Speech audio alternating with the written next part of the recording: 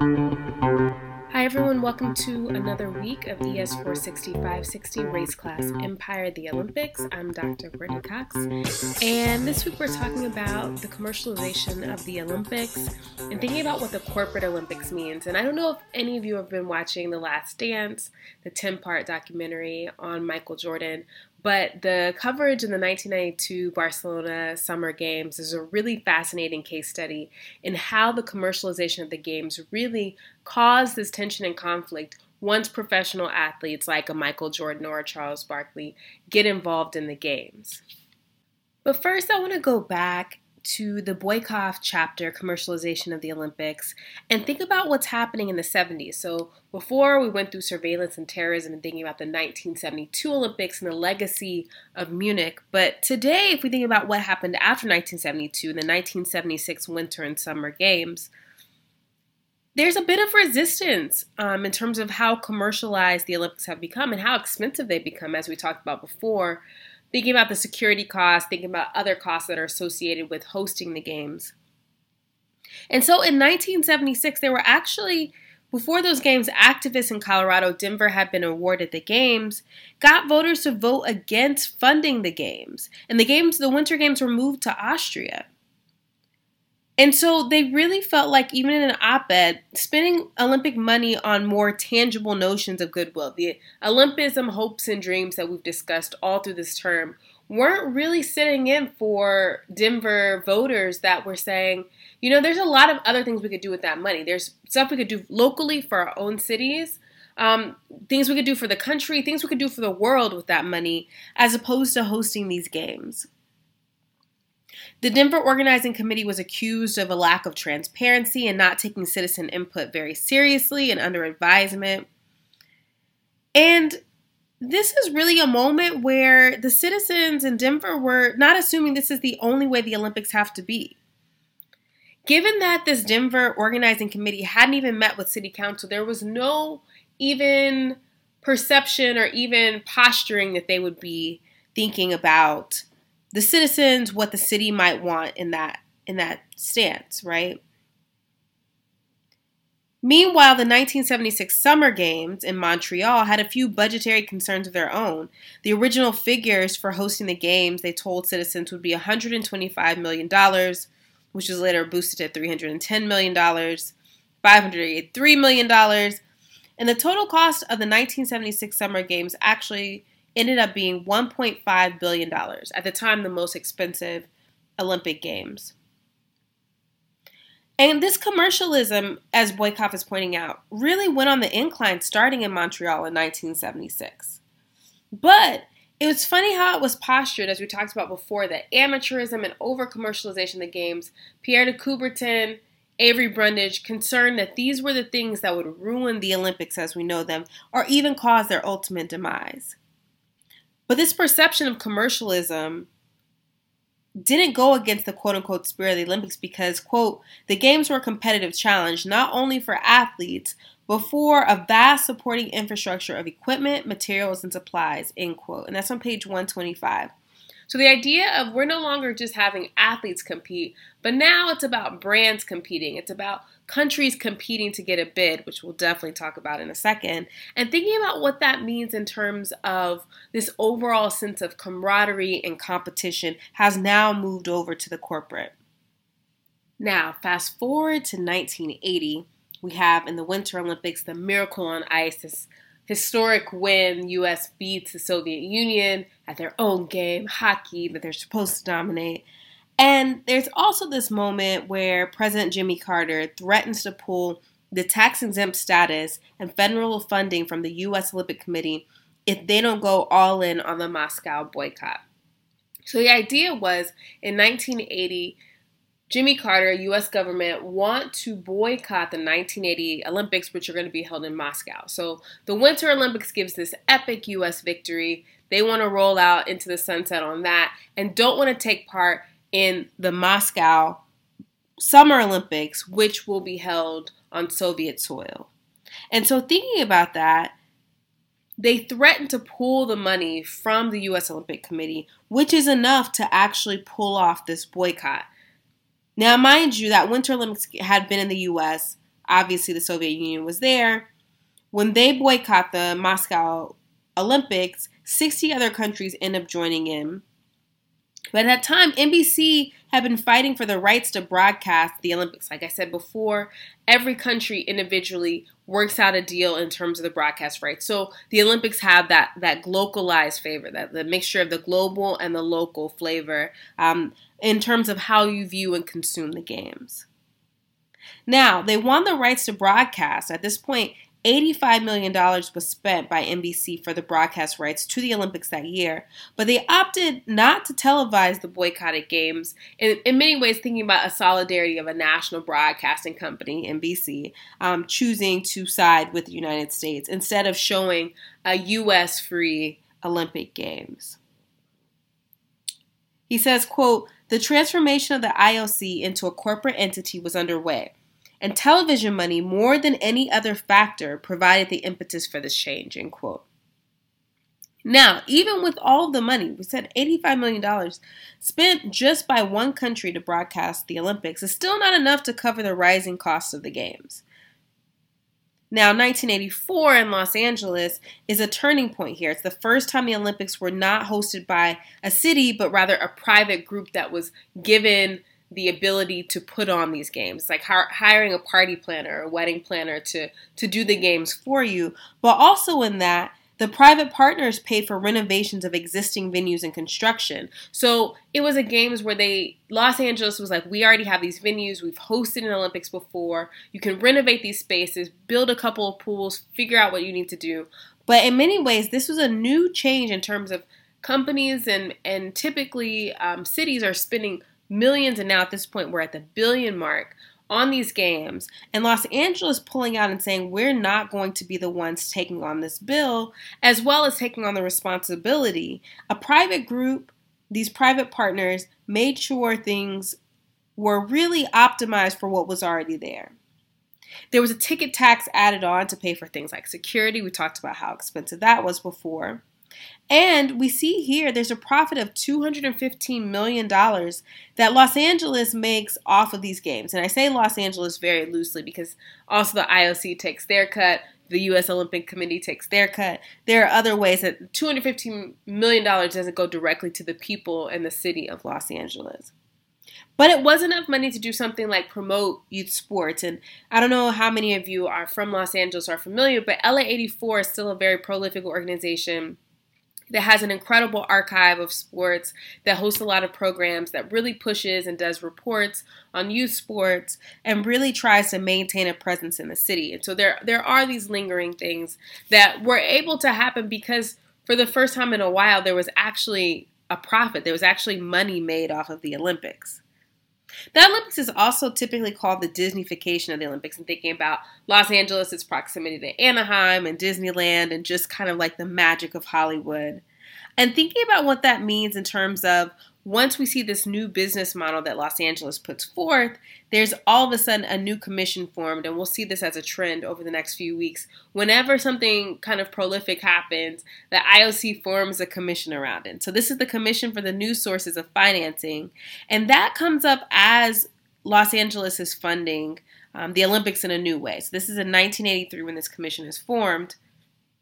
And in doing so, they form a worldwide partner program. They see how Los Angeles is able to really capitalize off of using corporate sponsors to build things, to work on renovations. So it's not coming from taxpayer dollars. Rather, there's a tax that's levied in order to pay for Los Angeles Police Department officers to be there for security.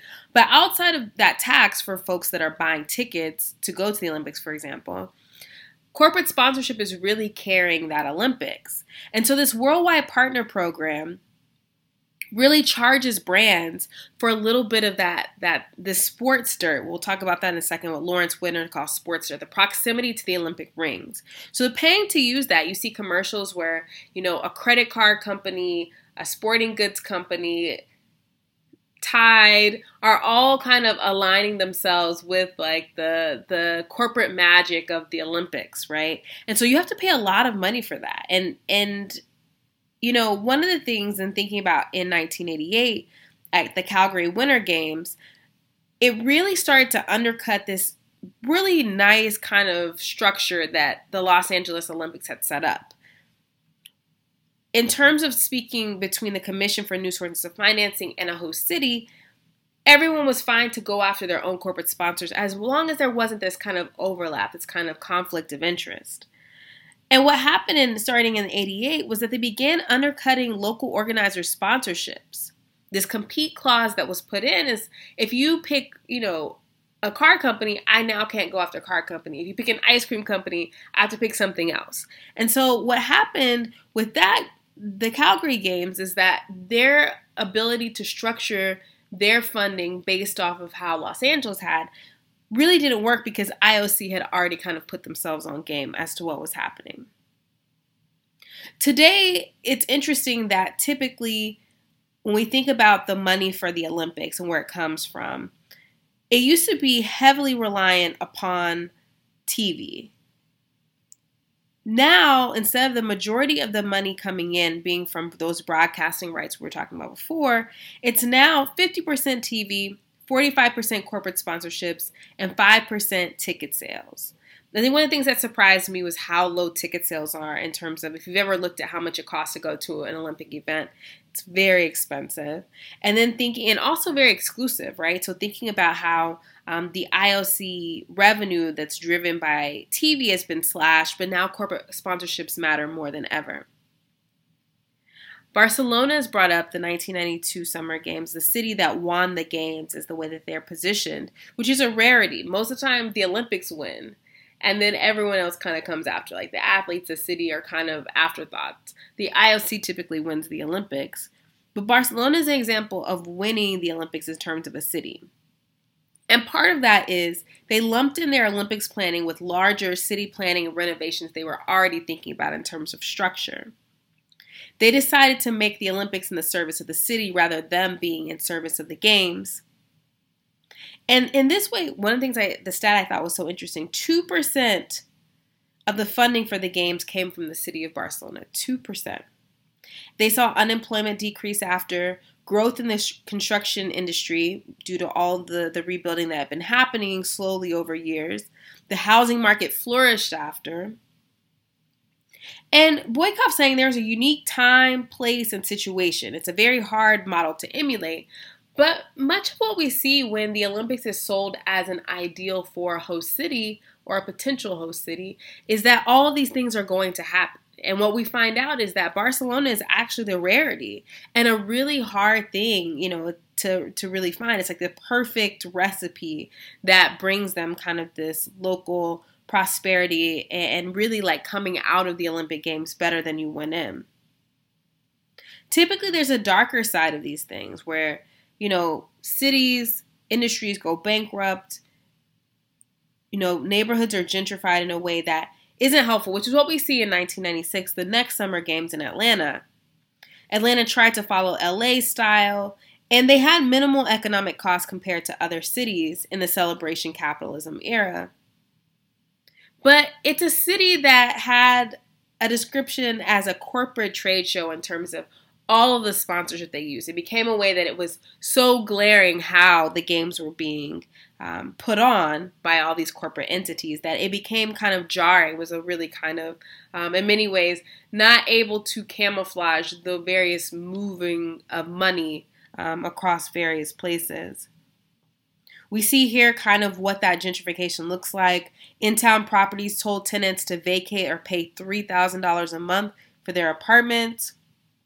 Public housing is demolished. Over 9,000 homeless folks are arrested. This idea of messing with the brand of a city, the brand of the Olympics. Some of them were given one-way tickets to leave the state. And so here we see the kind of underbelly of the Olympic Games and what happens as cities try to clean up and corporatize to host the games. We see here for Atlanta another disaster. Various sporting events were held at key Klan sites. Stone Mountain is this really infamous space for kind of the resurrection of the Ku Klux Klan, as well as like this space where there was a Confederate statue. And thinking about Stone Mountain as this really kind of dark space to think about a city trying to reflect its best attributes. There was also a terrorist attack in 1996, killed one, injured hundreds, where Eric Robert Rudolph, who had kind of been this domestic terrorist for a while, had been bombing other spaces, really represented how the Olympic space had become a prime space for that kind of global eye for something that really draws people to committing a terrorist attack. So we see 1972 and then 1996 in terms of how people use the hyper visibility of the Olympic Games, and now even more visible because of those corporate sponsors, to put on a massively tragic attack. We also see the beginning of big-time bribery in the bid process as we're moving to the 21st century. That, in tandem with the other corporate arm of sustainability and corporate responsibility in terms of environmental impact, become the two big issues moving into the early 2000s. Green, he says, Boykoff says, was the new green. So, of course, the IOC develops a Sport and Environment Commission. There's going to be a pattern here. And so it becomes the third pillar after sport and culture, is this idea of sustainability. But at the same time, this idea of taking sustainability seriously kind of fractures a bit when we think about the fact they're publishing reports with the support of Shell, right? It's really difficult for us to see that, like these oil and gas partnerships, for example, it makes them look good to have this affiliation with the Olympics, as well as anything that's about sustainability or anything green, when we understand how oil and gas companies are the biggest proliferators in terms of environmental impact that's negative. Every games that come after 1996 claim to be the greenest games ever. I think that's so interesting that he talks about. So we have this way of sustainability, and then there's also kind of the downside to that is this bribery, playing the long game where host cities or potential host cities start to bribe members of the IOC early on for an upcoming Olympic bid. The example Boykoff gives is Australia, in an effort to secure the Sydney 2000 Olympics, starts sponsoring African athletes in the hopes of getting love from IOC delegates from African countries. And so thinking about the fact that, we start to see this massive corruption. In 1998, $22,000 were given on average per IOC member, more than 60 members, as Japan was bidding for that Winter Olympics. And then we see over $3 million handed out across to individual members for the U.S. as they're looking for a bid. And so we start seeing how people are getting various trips. This is especially like it's happening in the U.S., where different delegates are getting flown to the U.S. They're getting trips. Their friends and family are getting surgeries, various business partnerships, land options, scholarships for their kids. And so this leads to a larger investigation, especially leading up to Salt Lake City, which is where the 2002 Winter Olympics is where we see a lot of this corruption was happening. 6 members end up suspended, 4 resigned. The Salt Lake City Olympic Committee organizer, the vice president was fired, the committee president resigned. And so Salt Lake City ends up with this Olympic Games in 2002, turns a $56 million profit, which most of it goes to the IOC, the USOC, and the maintenance of the venues. And then we have a formation of, following all of this corruption, an ethics commission. I told you it was going to be a heavy commission kind of day.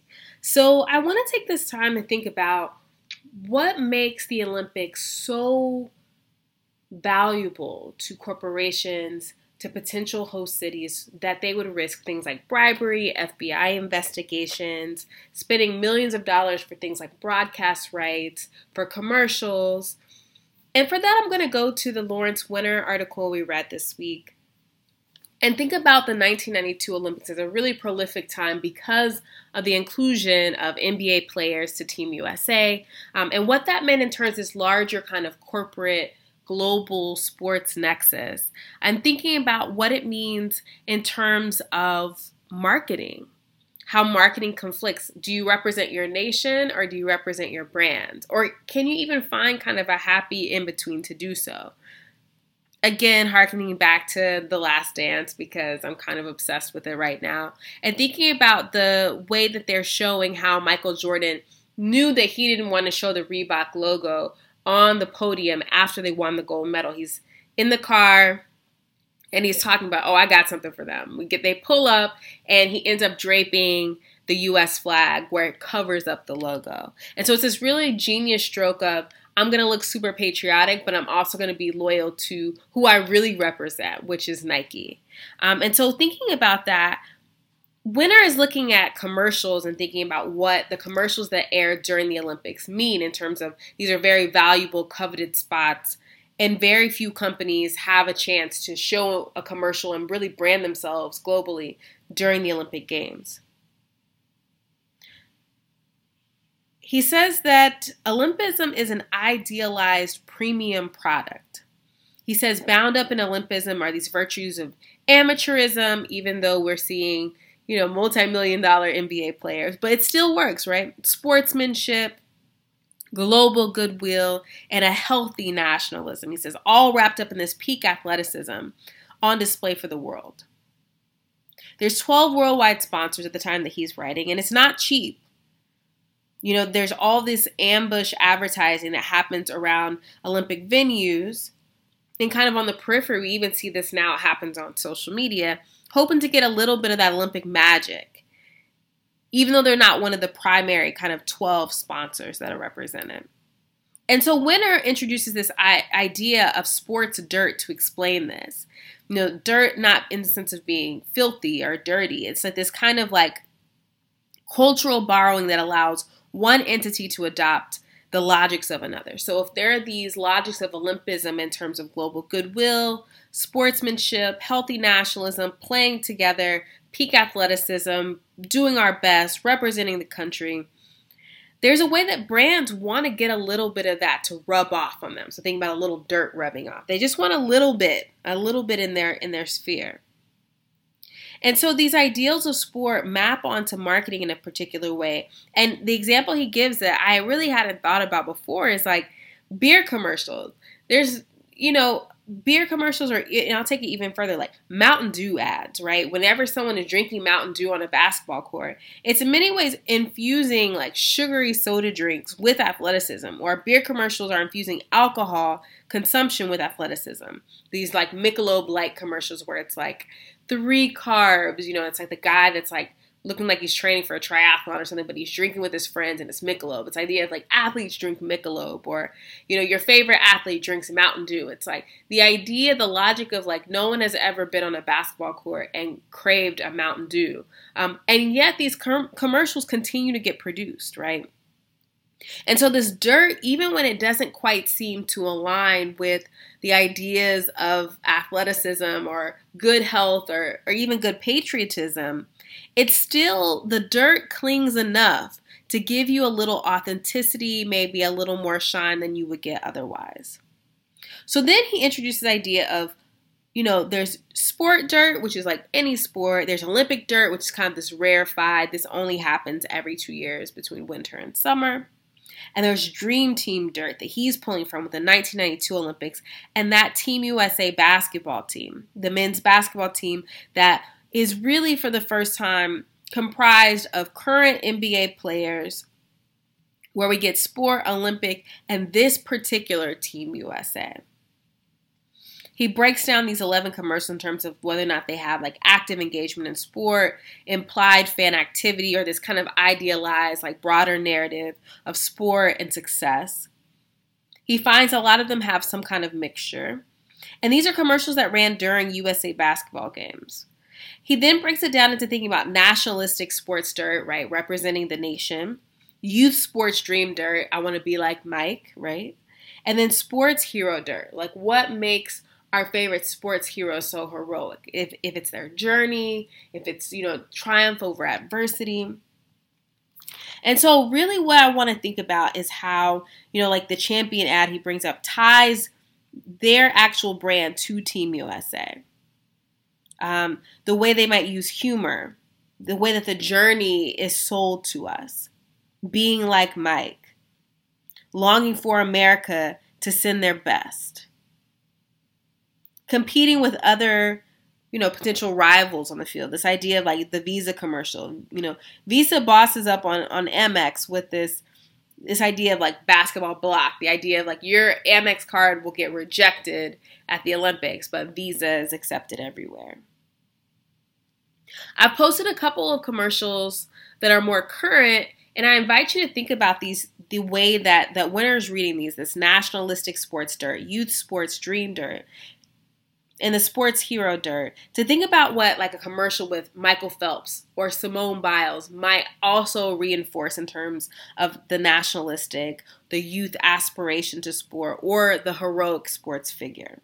Like Winter, I really encourage that you think about how he's grappling with issues of race, gender, and sexuality as he's analyzing these ads and thinking about the ways they're selling us this idea of a multicultural but nationalistic society where everyone is included, right? Visually, everyone is seen of all of all races, of all genders are seen, but they are all representing the nation.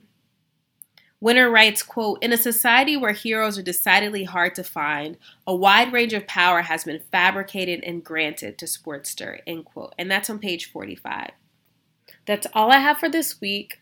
The other thing, there's not a podcast to go with the Icarus screening. I didn't want to wear you down with watching a documentary and having to listen to me talk about it. Normally we'd just watch in class together. But make sure you watch that, and then we'll talk more next week. We'll get into some nitty gritty on the Olympic body. Have a good one. People will